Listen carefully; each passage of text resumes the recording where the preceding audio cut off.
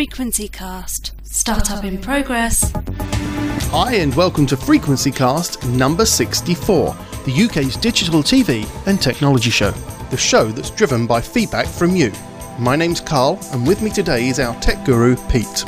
In today's show, we discuss the future of the internet with one of the UK's leading internet providers. Now, here's a look at what we'll be talking about in today's tantalising take on technology. BBC goes full HD, but breaks Sony's TVs. Are we in danger of living in an internet bubble?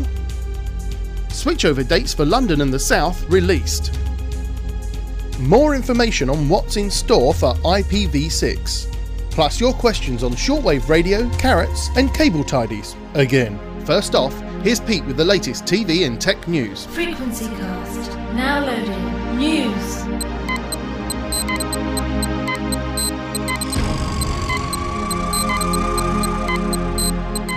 The headlines, starting off with HD. The BBC has started broadcasting some content in full HD. That's 1080p as opposed to 1080i.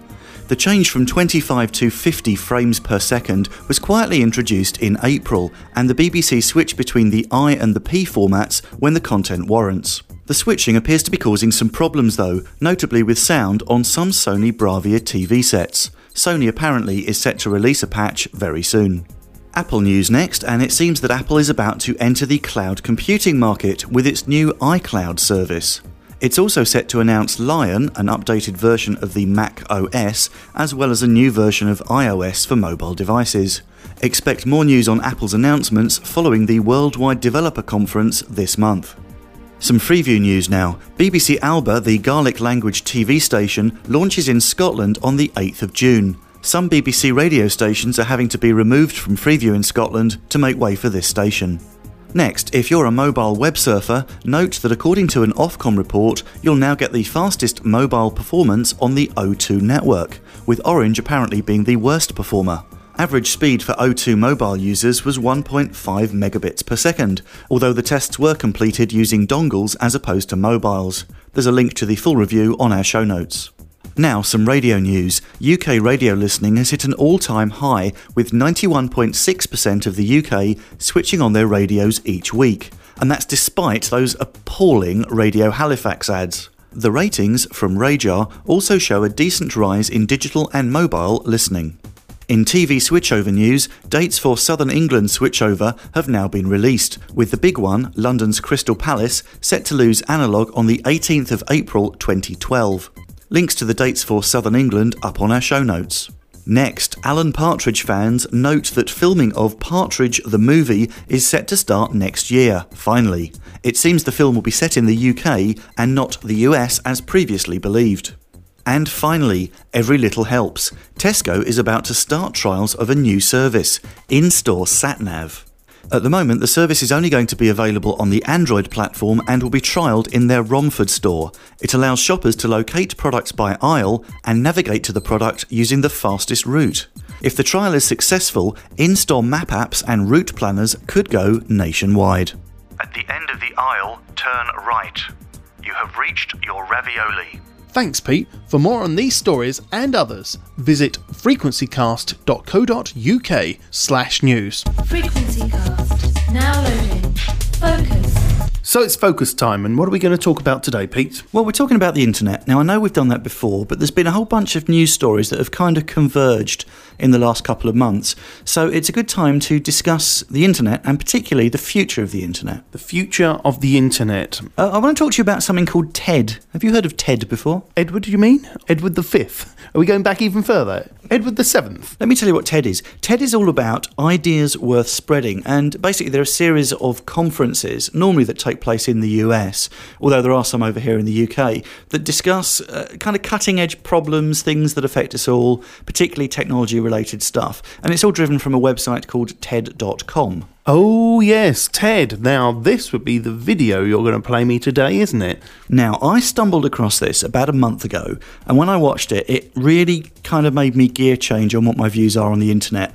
Now, what I want to do, to those of you that are listening to us, what I'd like you to do is, if you can, pause the playback, and I'd like you to go somewhere where there's a YouTube facility and have a look at this clip. To make it easy, I've set up frequencycast.co.uk/TED, TED, and that will take you straight to the YouTube clip in question. And while you're doing that, I'm going to also pause at this end and play this to Carl. Okay, I'm sitting comfortably. Let the show begin. And for those that haven't managed to get access to YouTube, here's a very brief clip. You know, this is how the founding mythology goes, right? In a broadcast society, there were these gatekeepers, the editors, and they controlled the flows of information. And along came the internet, and it swept them out of the way, and it allowed us, all of us, to connect together, and it was awesome. But that's not actually what's happening right now. What we're seeing is more of a passing of the torch from human gatekeepers to algorithmic ones. And the thing is that the algorithms don't yet have the kind of embedded ethics that the editors did. So if algorithms are going to curate the world for us, if they're going to decide what we get to see and what we don't get to see, then we need to make sure that they're not just keyed to relevance.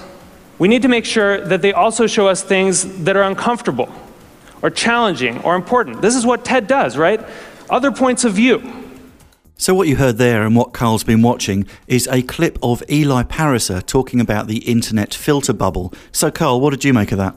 Well, other than the technical side, a very slick presentation style he has, with a beautifully used PowerPoint, what I got from it was actually quite interesting. It's not something that hadn't sort of concerned me before, but he put it into, well, technical terms and correct terms as well. So effectively what Eli has said in his presentation there is that we're all living in an internet bubble. Now what he did was he got two completely different friends to both go to Google and type in Egypt. And one of them got information about the uprising and the various political situation in Egypt, and the other guy got tourist information, which is basically indicating that there's two different types of search out there, and that Google can keep an eye on what you're doing and the kind of stuff you're interested in looking up, and serving up different content accordingly.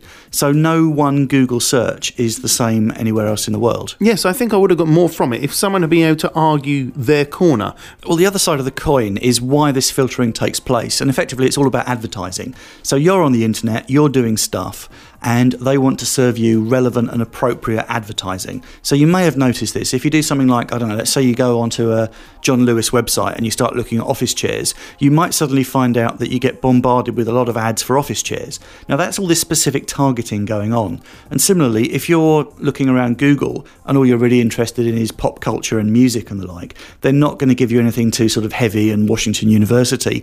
So this filtering is actually done for your benefit more than Google's benefit necessarily. Same's true of things like Facebook, where they know what your interests are, and so they give you ads and content related to what they think you're interested in. Well, no, I appreciate that it's not time for paranoia, because they're doing it with the best intentions in the world, I'm sure.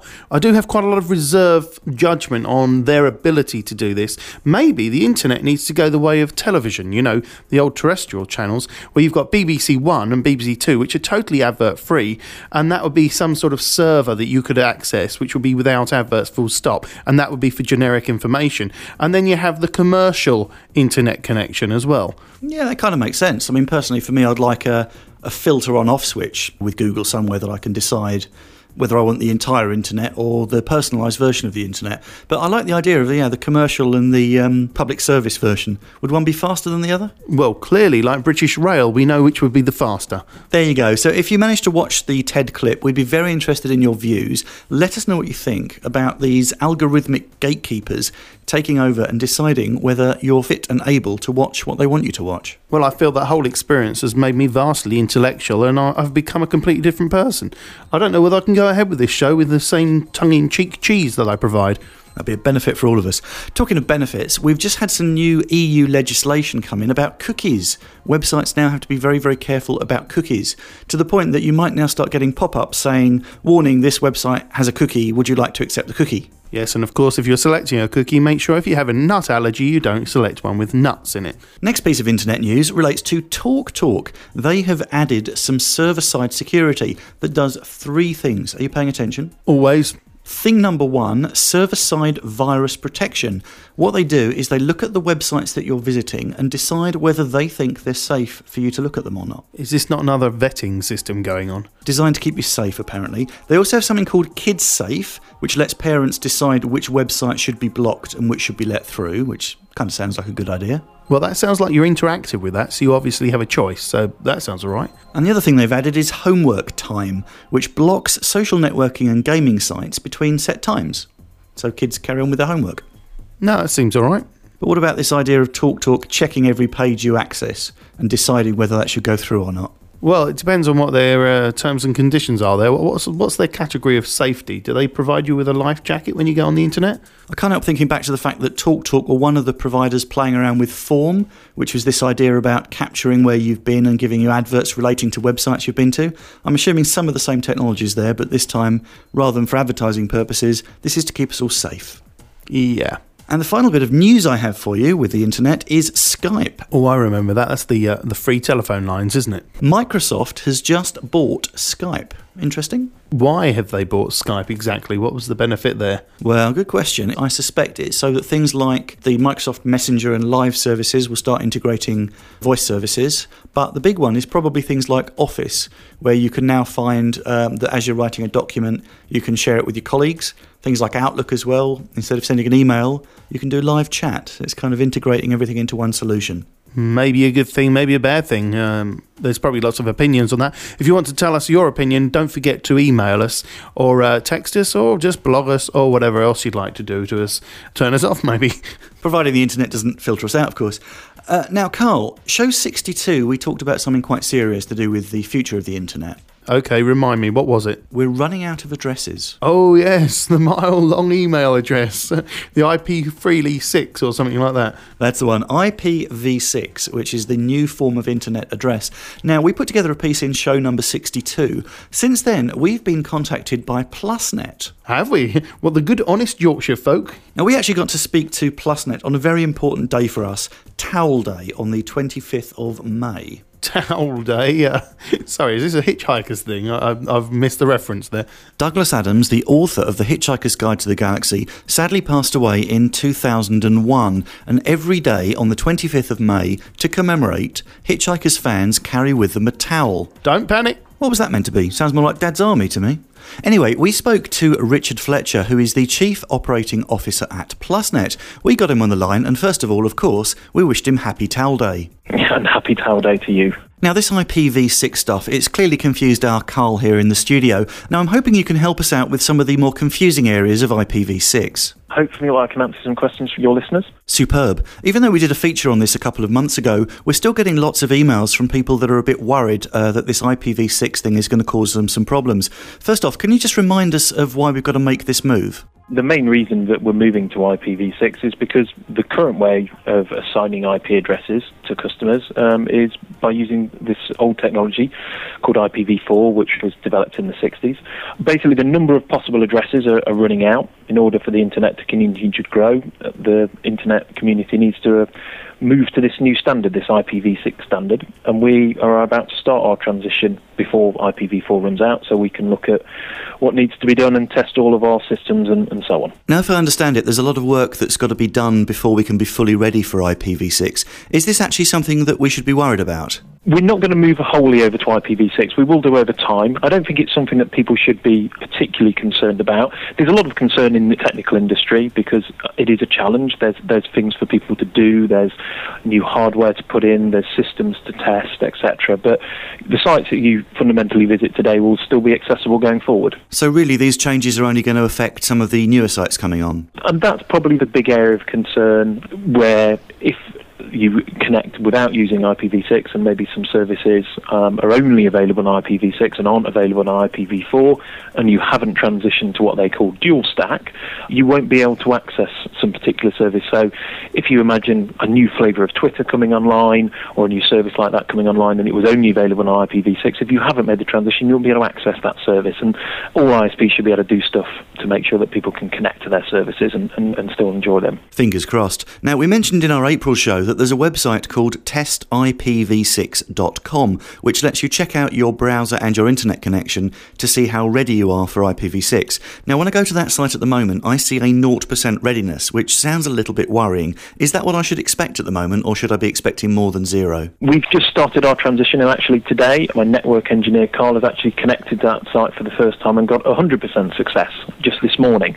And it is just about the fact that ISPs and other internet service providers will gradually over time move people over, and during the period you'll see that percentage just rise up. So actually the day before we were only 80% ready because we hadn't enabled our DNS servers, which is like the internet's address book.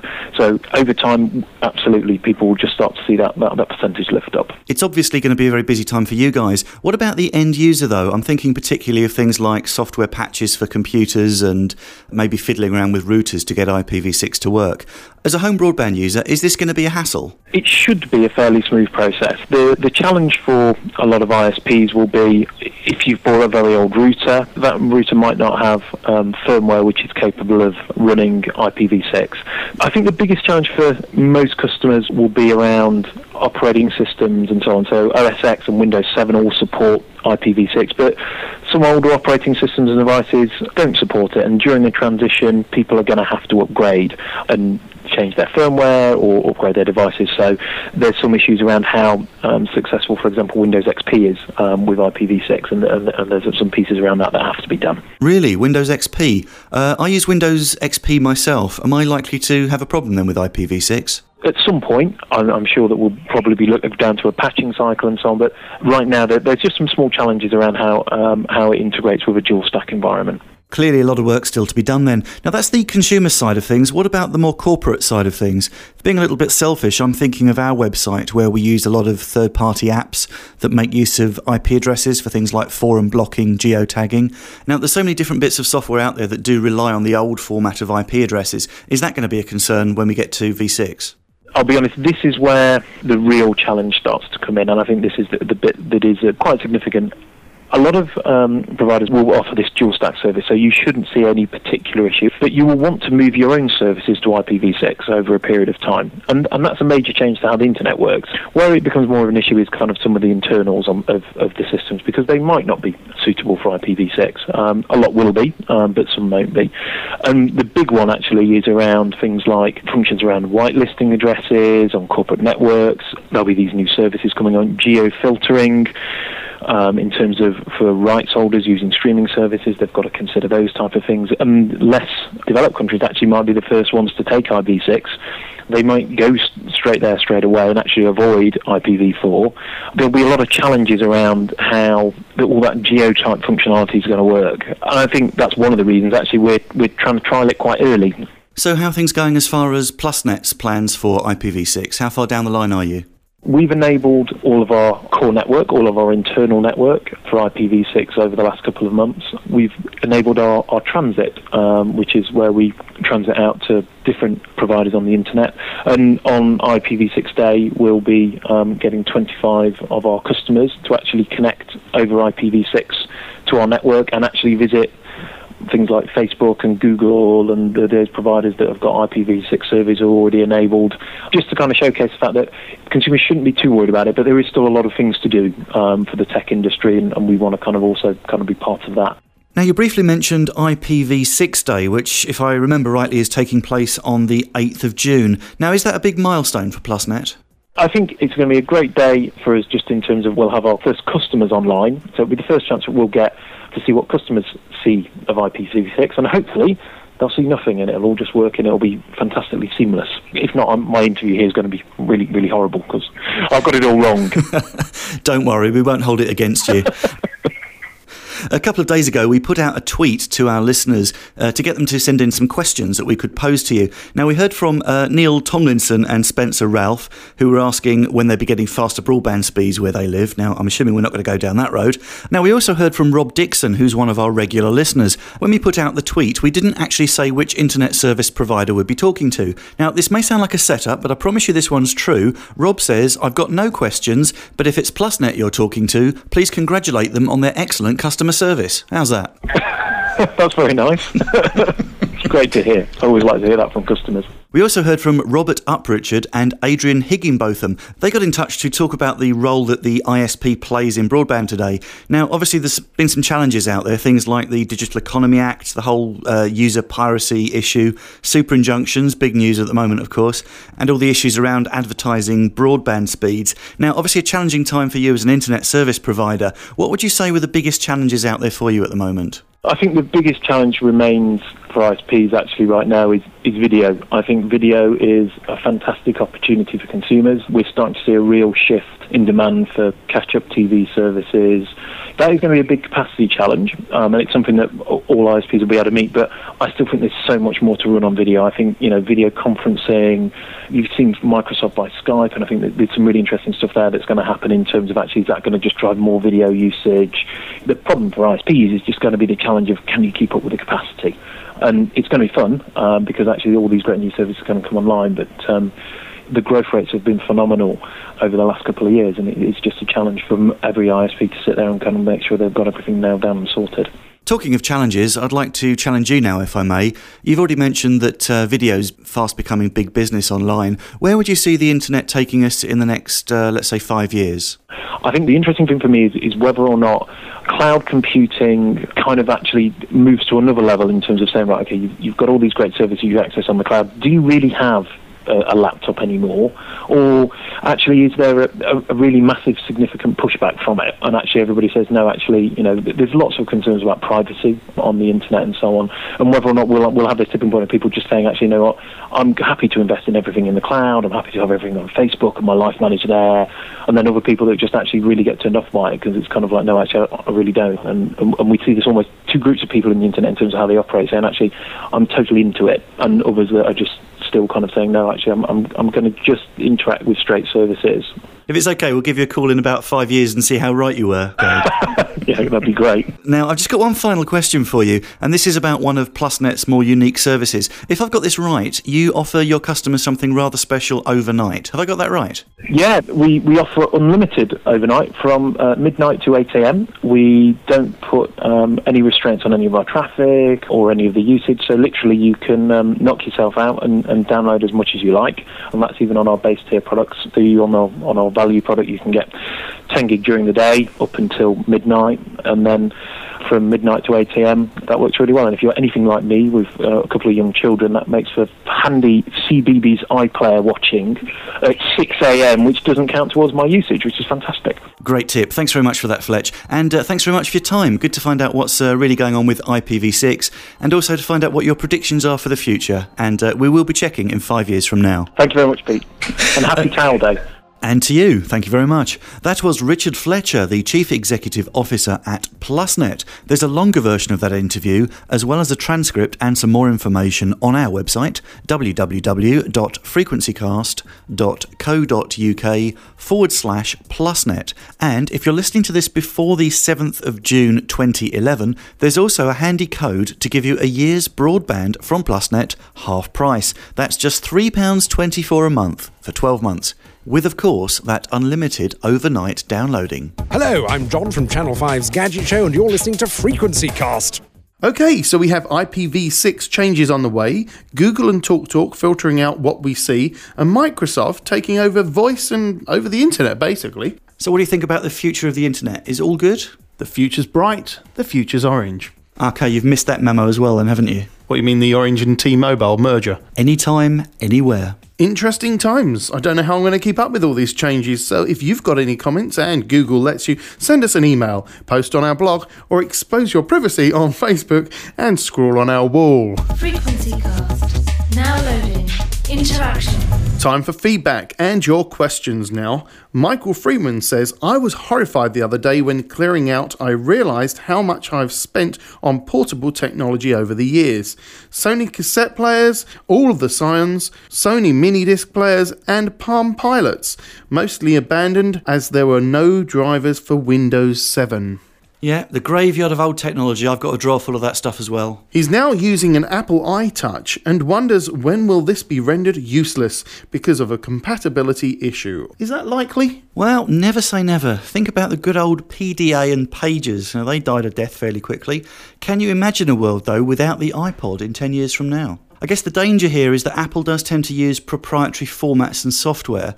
What you might want to do, Michael, is just keep an eye out for good old common open source format material. So if Apple isn't around in 10 years from now, you can at least put your music in another format. Yes, wise advice. And of course, you say never. Again, that was the only James Bond film to feature a scion. If you remember, there's that little scene where he pretends it's a bomb. Oh, it's amazing the rubbish you know. Talking about old technology, we had a text in from Lee Appleby in Manchester. He says it'd be great if we could cover Symbian stuff. He's been a Symbian user since the Nokia N-Gage. So you up to speed on Symbian? What was Symbian? It used to be the operating system that powered a lot of the Nokia handhelds and smartphones, but of course these days, poor old Symbian has been pretty much phased out these days, and Microsoft and Nokia are in partnership for their new range of Windows 7 mobiles.